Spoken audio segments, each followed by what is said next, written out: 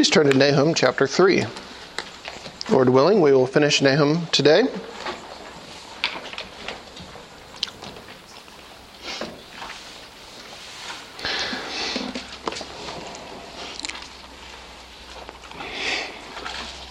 Assyria, as an ancient civilization, was around for hundreds of years, sometimes more powerful than others, right? Sometimes extremely fierce. And so, back even to the second millennium BC. Now we know, of course, that Nineveh is ultimately defeated in 612. We discussed this before, right? But their fierce anger, all right, which in this case was a tool of God's vengeance, was put on Samaria, the northern kingdom, in 722. But this is not when they appeared on the scene. They appeared way back here on the scene. So they had actually been around quite a while. And so where are we? We are somewhere in here with Nahum, as we've discussed. All right, this is probably not right before the fall. This is probably when they're really strong still, 30-ish years or so before their actual fall. Nahum gives a prophecy.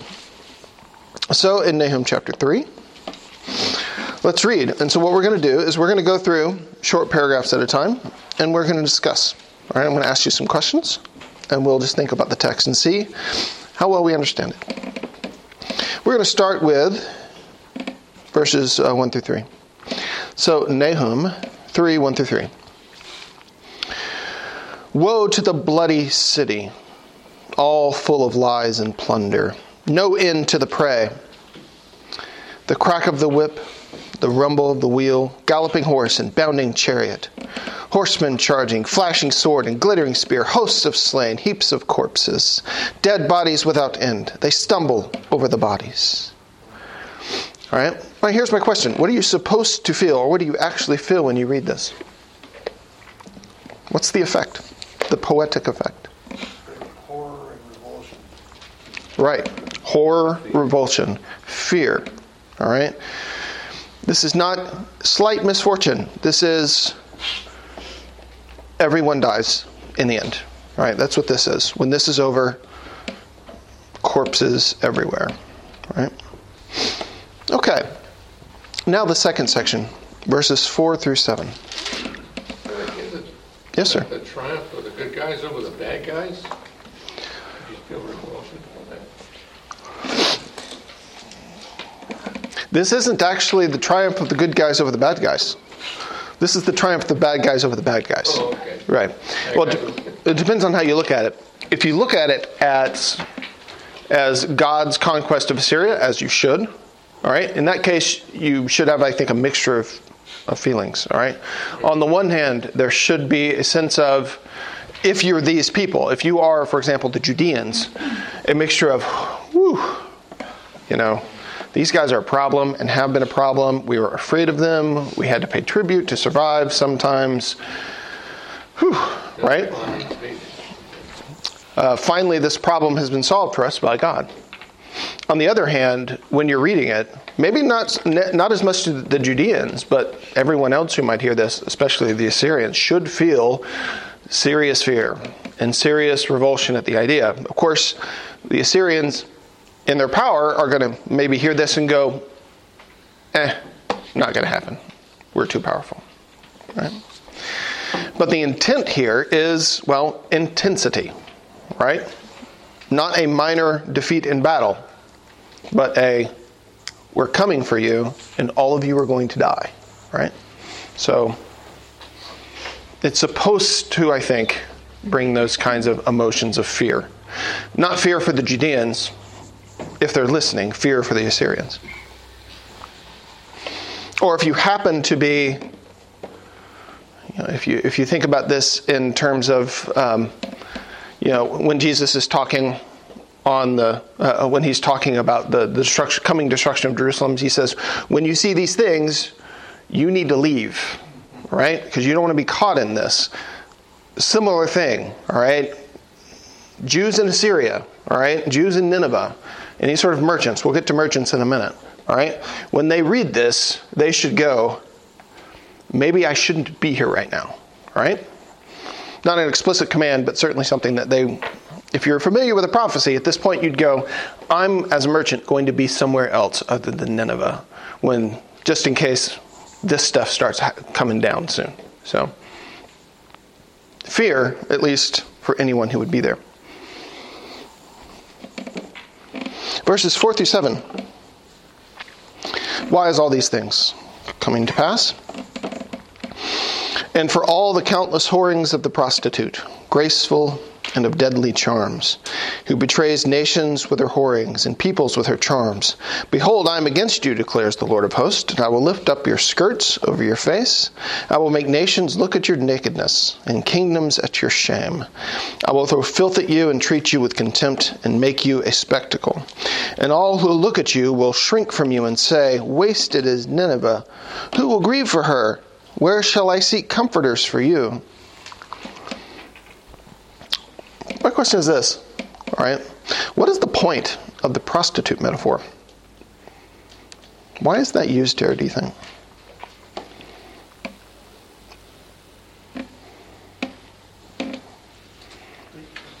It should be very humiliating for them.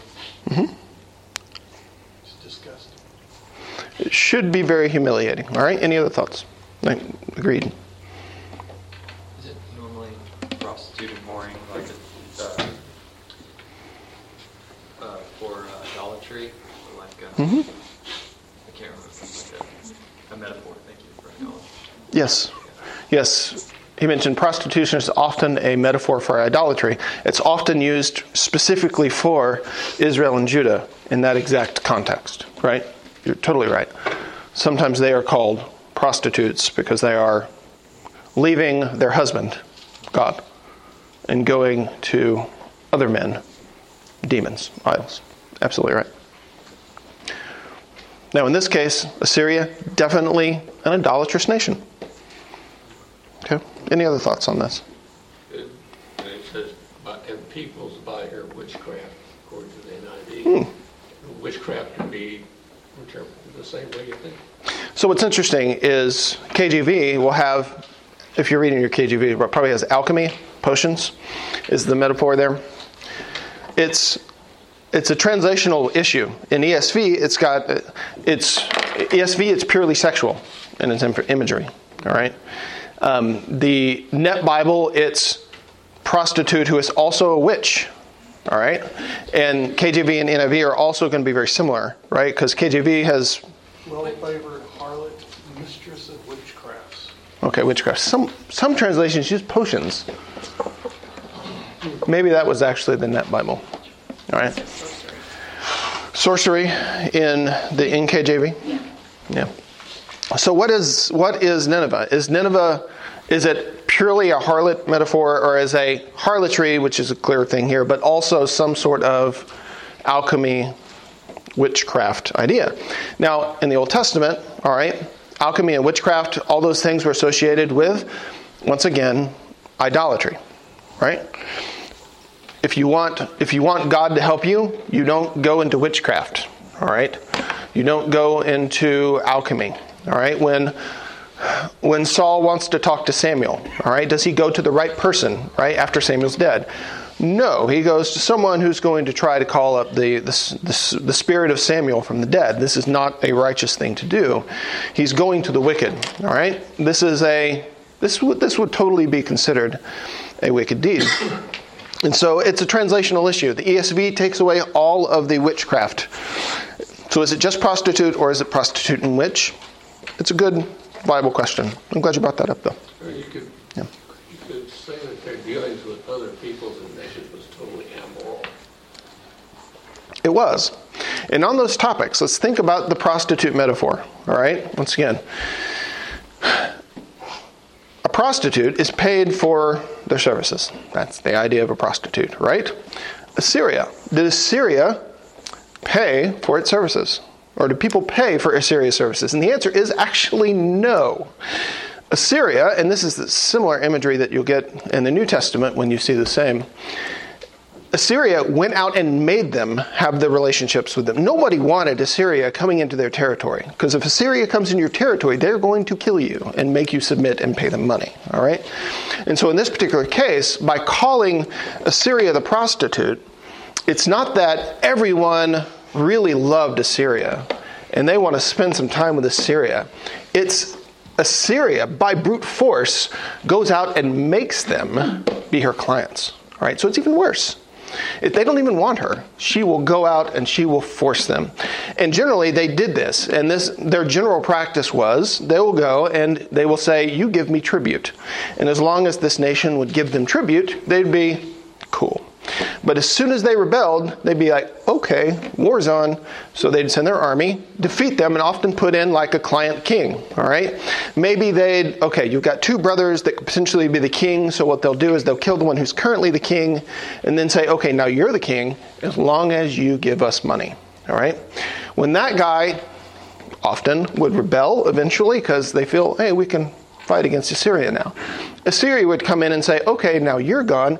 We're just going to incorporate you into our empire, and Assyrians are going to rule over you. This was very normal for them, and this is exactly what the northern kingdom went through as well. They started off as a vassal, and then sort of a client king, and then ultimately they were just annexed entirely, and they took over. This is how Assyria worked. It was very, very effective. And so this is the nature of their prostitution. You will pay me. And if you don't pay me, I will send my armies, and then you will pay me.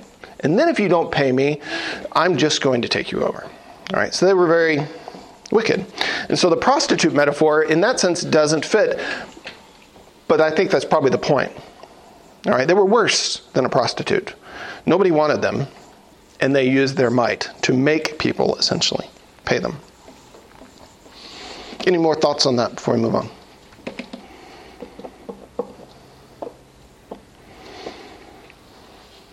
Think of some of those ideas whenever you read other parts of Scripture that use the harlotry, use the prostitute metaphor. Especially of Israel. Israel was never nearly as powerful as Assyria was. Assyria had a lot of territory.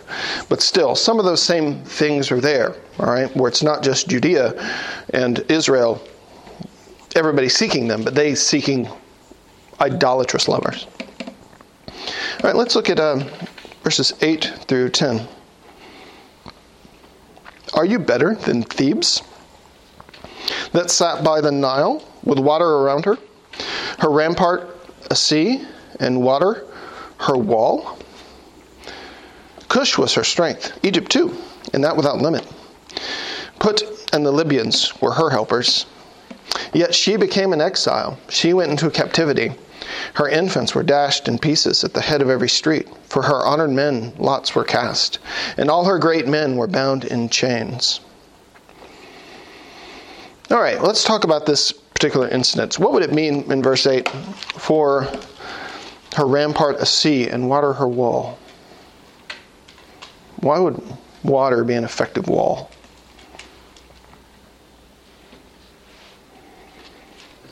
Limited how you can attack. Can't pull chariots. Yeah, it limits how you attack. There's not much, like, what are you going to do? Put boats on the water? Well, actually, yeah, old that or fill it in on your way there. It's not like you can just walk over it and send your chariots through, send your infantry through. Water is then a very effective defensive mechanism. That's why, in ancient warfare, you're at a major advantage if you're on one side of the river and your attacker is trying to get over. It's really great. In this particular case, the river would be the Nile. All right. Not only that, Thebes was surrounded by essentially a moat. All right. They dug a canal and they essentially became a moat. Very tough, yet they lost. All right. Who defeated them? Does anybody know?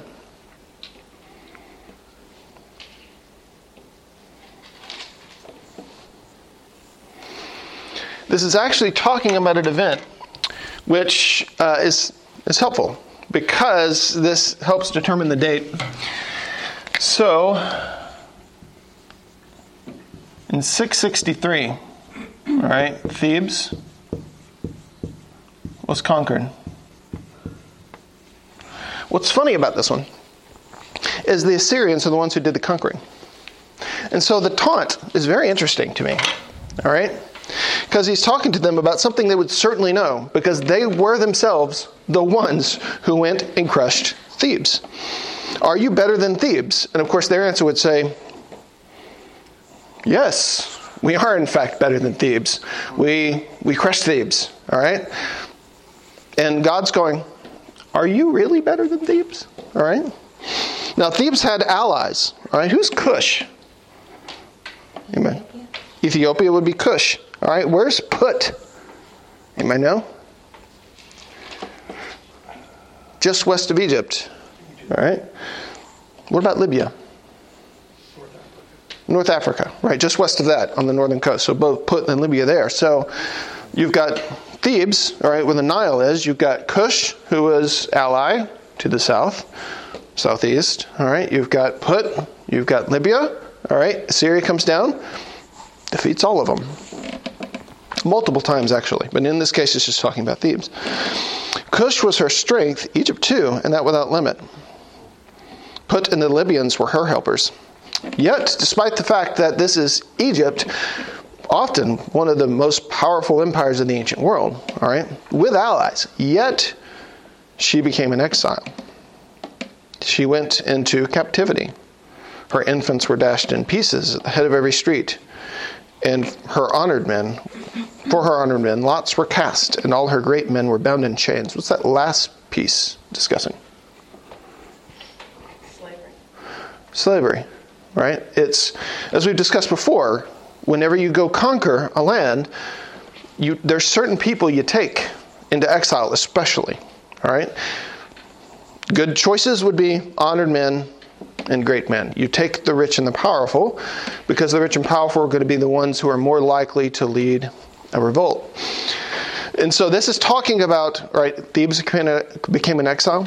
Assyria was the one who exiled them, right? Assyria was the one who conquered them and then exiled them. We've talked about how, like for, at 722, when this happened, this is exactly what Assyria does, all right? This is what Babylon will do later, all right? And you actually have in the ancient records, and I found this interesting. I saw this number this week. Sargon, the Assyrian king who exiled Samaria, they've got records of various ones of their various conquests they've had. We talked last time about the Lachish conquest and the reliefs there. He claimed, which who knows if it's exactly true, but it's a very precise number. Sargon claimed that he deported from Samaria, whenever he conquered it, 27,290 people. All right? And he took them from Samaria, if you think on a map, here's Samaria. He took them to northern Syria, and then way over to Iran, all right, which at the time would not be Iran, it would be more like the land of the Medes and the Persians. And so he had taken 27,290 people, he claims, from Samaria. Well, that's exactly what they're doing in Thebes. They go down there, let's find the great men, let's find the honored men, let's cast lots. Let's figure out which ones we're going to take and where we're going to take them. All right. So God is talking to Assyria, all right, about something that Assyria had done, and goes, are you better than them? Yes, we're better. So let's look at the next piece. 11 through 13. Continuing on with the discussion of Thebes. You also will be drunken. You will go into hiding. You will seek a refuge from the enemy. All your fortresses are like fig trees with first ripe figs. If shaken, they fall into the mouth of the eater. Behold, your troops are women in your midst. The gates of your land are wide open to your enemies. Fire has devoured your bars.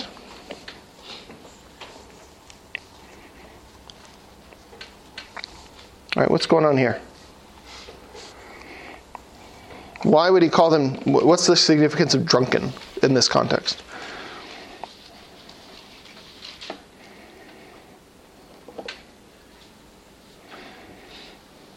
When you're drunk, you're disoriented, you are not in a very stable condition. Right. You're not going to be organized, and you're not going to be able to fight well. All right? You also will be drunken. You will go into hiding. You will seek a refuge from the enemy. They won't find it. Spoiler. All your fortresses are like fig trees with first ripe figs. If shaken, they fall into the mouth of the eater. What does that mean? There's another metaphor. What do we mean for fortresses to be like figs?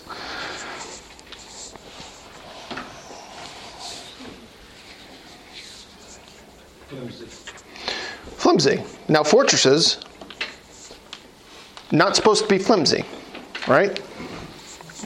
Supposed to be very tough. Instead, they're going to be, we want the fruit of this fortress. How hard is it going to be? Shake the tree, fruit will fall. It's that easy. We're just going to crush you, all right? Very good. Behold, your troops are women in your midst. The gates of your land are wide open to your enemies. Fire has devoured your bars. Thoughts? Don't agree, but preface that. But I think that what they're implying is that the women were weaker and more helpless, and they would be easy to take over. And they're certainly not going to be trained in war, right? Yeah. Because what I'm thinking is when you go back to the great men and the powerful men, the honorable men, I think there's a differentiation there. The great men I'm seeing as like some of the warriors. They would bind them with chains so that they couldn't fight them. So then you get down here and you've got the others are like women. They're weak. We don't have to really worry about them. We're just going to roll over them. Yeah. Easy conquest is what they're saying, right? Again, you don't totally agree with that. Yeah. Okay, so, yeah, Bill? I think what you said, though, is right. They wouldn't have been trained for battle. They wouldn't know how to do that kind of stuff. Even if they were, if you took two men and trained at one set and didn't train the other set, they're going to be way weaker. Yeah, totally. And then the enemies are going to go and, let's see, fires devoured your bars. Destroy all their alcoholic establishments. Okay, so if that's not what it means, what does it actually mean, right? Their gates. Their gates, right? Think of like the crossbars at the gates, and it's fire is just, it's going to burn your defenses. It's a roundabout way of saying your defenses are going to fall super quickly, right? Yeah. Okay. Any questions about that?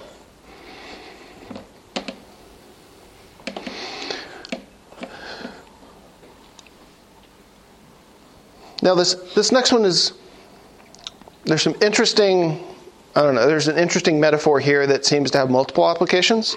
Let's think about the locust, all right? It's a major metaphor at the last part of it. But, draw water for the siege. Strengthen your forts. Go into the clay, tread the mortar, take hold of the brick mold. There will the fire devour you. The sword will cut you off. It will devour you like the locust. Multiply yourselves like the locust. Multiply like the grasshopper. You increased your merchants more than the stars of the heavens. The locust spreads its wings and flies away. Your princes are like grasshoppers. Your scribes like a cloud of locusts settling on the fences in a day of cold. When the sun rises, they fly away. No one knows where they are. Your shepherds are asleep, O king of Assyria. Your nobles slumber. Your people are scattered on the mountains with none to gather them. There is no easing your hurt. Your wound is grievous. All who hear the news about you clap their hands over you, for upon whom has not come your unceasing evil. Okay, so verse 14. What's the idea? It's like, do your best. It's not going to matter. We're going to burn, in the verse before, we're going to burn your gates down. So get some water. Put the fire out if you can.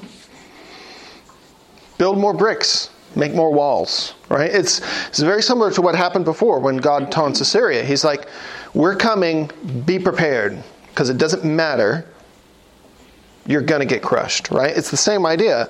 It's make those bricks, make those walls. It won't matter. There will the fire devour you, the sword will cut you off. It will devour you like the locust. Multiply yourself like the locust. Seems like an interesting transition there. Multiply like the grasshopper. What is going on? Think about this. What is going on with this locust and grasshopper metaphor? Well, we know that locusts devour anything that they come in contact with, and their swarms are so huge. In history, we've seen where it looks like a black cloud, and it's the locust. And they eat everything, destroy everything in their path.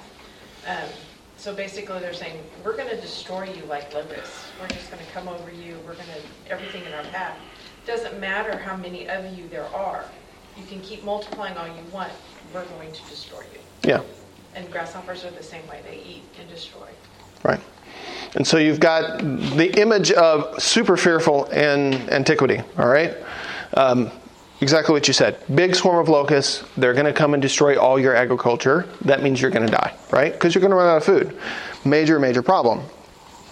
Now it will devour you like the locust. Exactly what you're saying. Then it switches.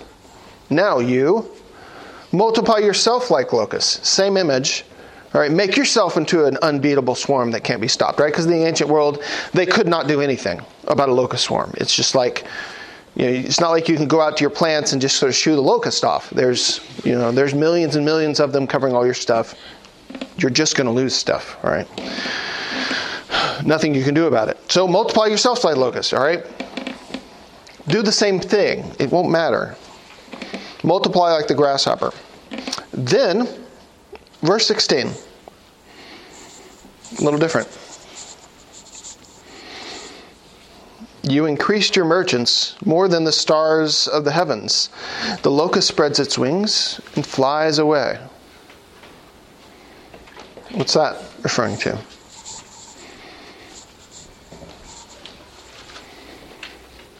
Who are the locusts here?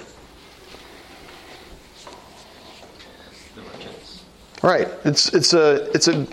The metaphor switches, right? Who are the locusts at first? First, the locusts are the Medes and Babylonians, who God is sending to destroy Nineveh. Then the locusts are, all right, now you make yourself like locusts. It won't matter. Then you increased your merchants more than the stars of the heaven. The locust spreads its wings and flies away. The merchants, which they had a ton of, right? What are they going to do? They're going to leave, right? And this goes back to their empire, all right? They were a super rich empire, right? Because they were conquering lands and forcing tribute, getting all sorts of stuff into the cities. It's going to be a major, major mercantile thing going on in the kingdom of Assyria. Now all your merchants, poof. Just like the locusts can come in very quickly, right? What kind of warning do you get? Well, you see them coming on the horizon and they're there. Not very long. No time. Now they're there and then suddenly they're gone. They just fly away. In other words, you're rich. You're powerful. You're on top of the world. There goes your wealth. All the merchants. They just leave. Why? Well, because they are afraid of getting killed, right? Now, continuing on. Your princes are like grasshoppers. Your scribe like clouds of locusts settling on the fences. In a day of cold, when the sun rises, they fly away. No one knows where they are. All right, where does the metaphor go now?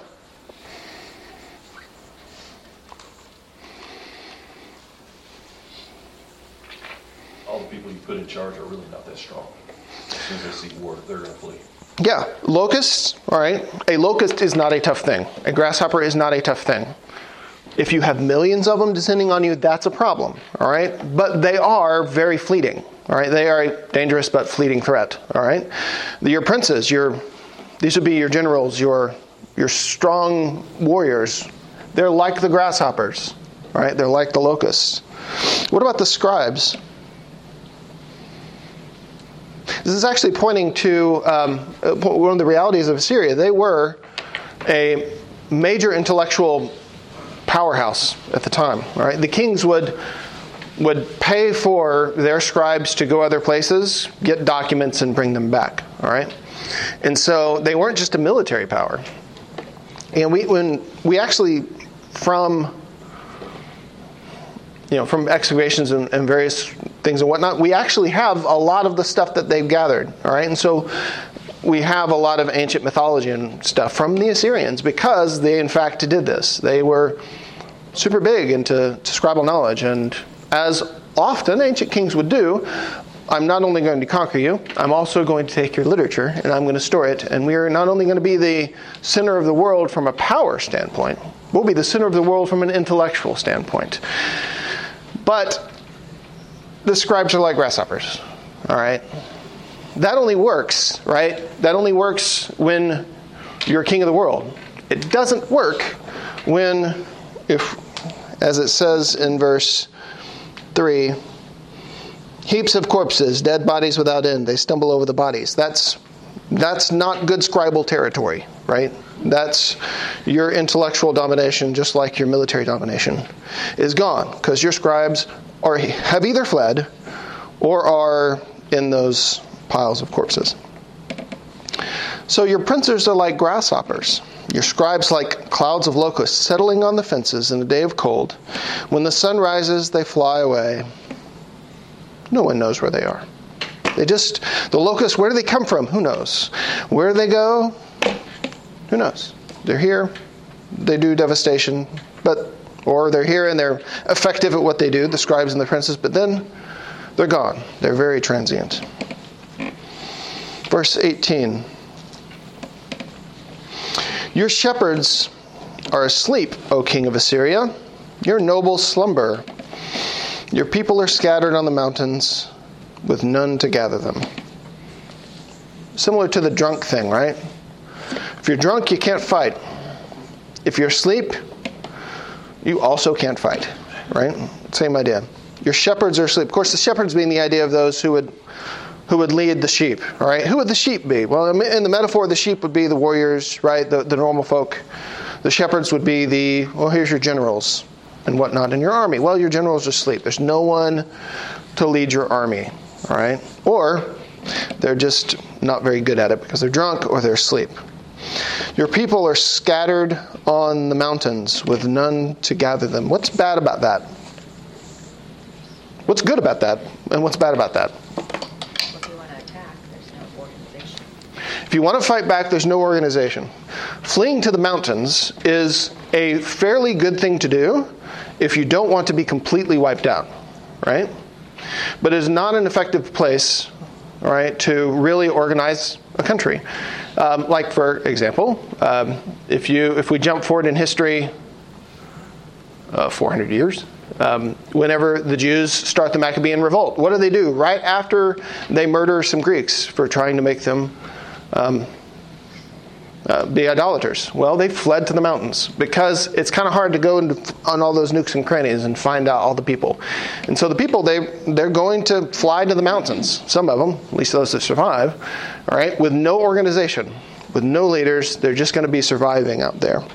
And so the people are scattered on the mountains with none to gather them.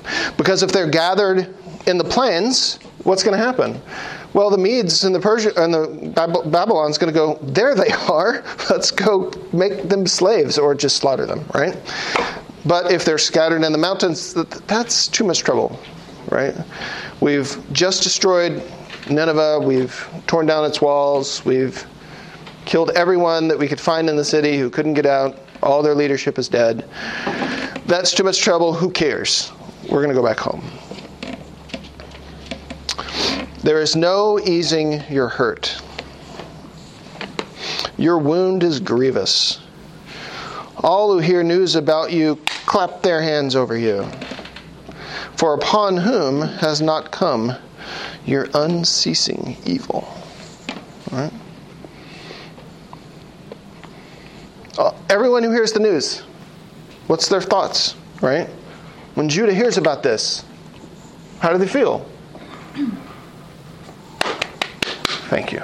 Right? When Syria hears about this, what are they going to think? When Thebes hears about this, what are they going to do? Finally, those guys were a pain, right? Everyone except Nineveh, right? Everyone is going to be super happy about this because Nineveh was not friendly, right? Upon whom has not come your unceasing evil, all right? And the answer is, of course, no one, right? They conquered everyone they would come across, well, until this point. And so everyone is going to be super happy that this prostitute, perhaps witch prostitute, right, who was forcing them to be her slaves, is killed. Everybody, sigh of relief. Nineveh is dead. All right. So that's the book of Nahum. Like I said earlier, I think, what do you learn from this, right? Well, from a scriptural perspective, why does this thing exist, all right? It would exist as a comfort to Israel and as a warning to Assyria, right? The Israelites were really primarily the people of Judah, because when this came, Samaria was at that point an annexed province of Assyria, all right? Certainly the Judeans would hear this and go, this country's been a huge pain to us. Thanks be to God that Nineveh is destroyed, or is going to be destroyed. I hope it comes soon, right? That's what they're going to be saying. Please, however long this is from now, 1 year, just bring it soon, right? They're going to feel really good about it. Certain people also, right? Who else would be happy about this? Well, if the Syrians hear about it, the Thebans will hear about it, they're certainly going to be happy. Would they hear about a Jewish prophecy? Maybe not, right? What about the Samaritans? What about the Jews who live there still? Sure, over 20,000 of them were exiled. Maybe those who were exiled will also hear about it. Because once the person or the people who exiled you have come to an end, once they've been killed, you might actually be able to go back. As a matter of fact, that's exactly what happened after the Babylonian exile, right? Jews were exiled to Babylon, all right? And when it was over, Cyrus says, you can go back if you want to. Many stayed, but many came back, and that's all in the scriptures. And so it is a major comfort, all right, that finally the enemy is defeated. But let's also apply this to ourselves, all right? I do not expect a future destruction of Iraq based on this, all right? Because this is all in that general vicinity, all right? This is not a prophecy of any of those things. And so I don't look, because this happened here. So it's a past event. So there's not a future event I look forward to for this prophecy. There's no need for it. But at the very least, what we can do, like I said earlier, remember that God is patient, all right? Because Assyria, like I said, hundreds of years. God allowed them to live hundreds of years. God allowed them to repent at one point. As we mentioned a few weeks ago, Jonah. God allowed Nineveh to repent. And maybe that pushed it off some, all right? God was patient with them as he is patient with us. But when we remember God's patience, we should always remember that it comes to an end sometimes. Just like it did for them. All right? So when God is being patient with you, be thankful. But also as a part of that, be a little afraid. Because God's patience will come to an end for those who do not follow him. All right. Any questions about the book of Nahum as a whole? Any other thoughts anybody would like to share? Yes, sir. I don't know if this is just me, but I see a little bit of similarities between Nahum and the book of Revelation, in which, Babylon, the whore of Babylon, is compared, I see like this act of judgment has some correlation to the final act of judgment. Do you see anything similar? Absolutely.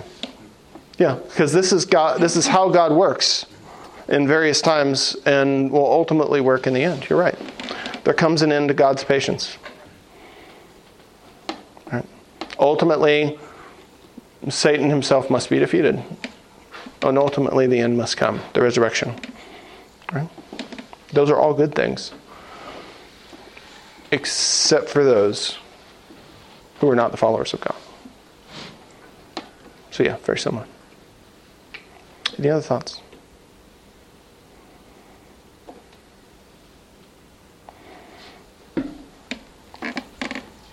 Okay. Just a fear, because it seems like that God dealt with nations, and the way that we preach the gospel now, it seems like he's much more dealing with individuals, but I don't think he's quit dealing with nations, and that makes me really afraid to live here sometimes. Yeah.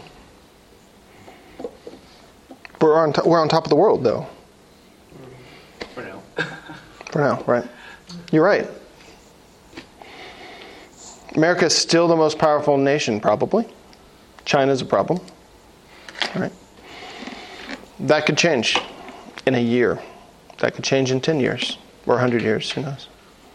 And based on the gospel light that shined in America, it's probably the most wicked nation that's ever existed.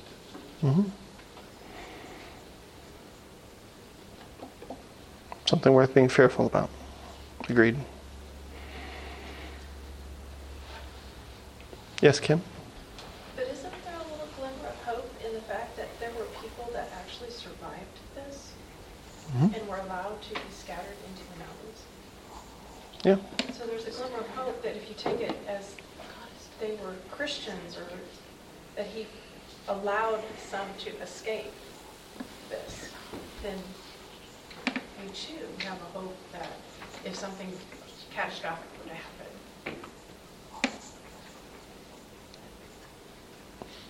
Absolutely. 100%. Yeah, Chip? Well, in the last couple of months, I've read 3 books about 3 women who survived Birkenau, Auschwitz, for 3 years and were repatriated. And the Slavic people who were imprisoned there, when they were liberated and went back to their countries and the Soviet Union took over,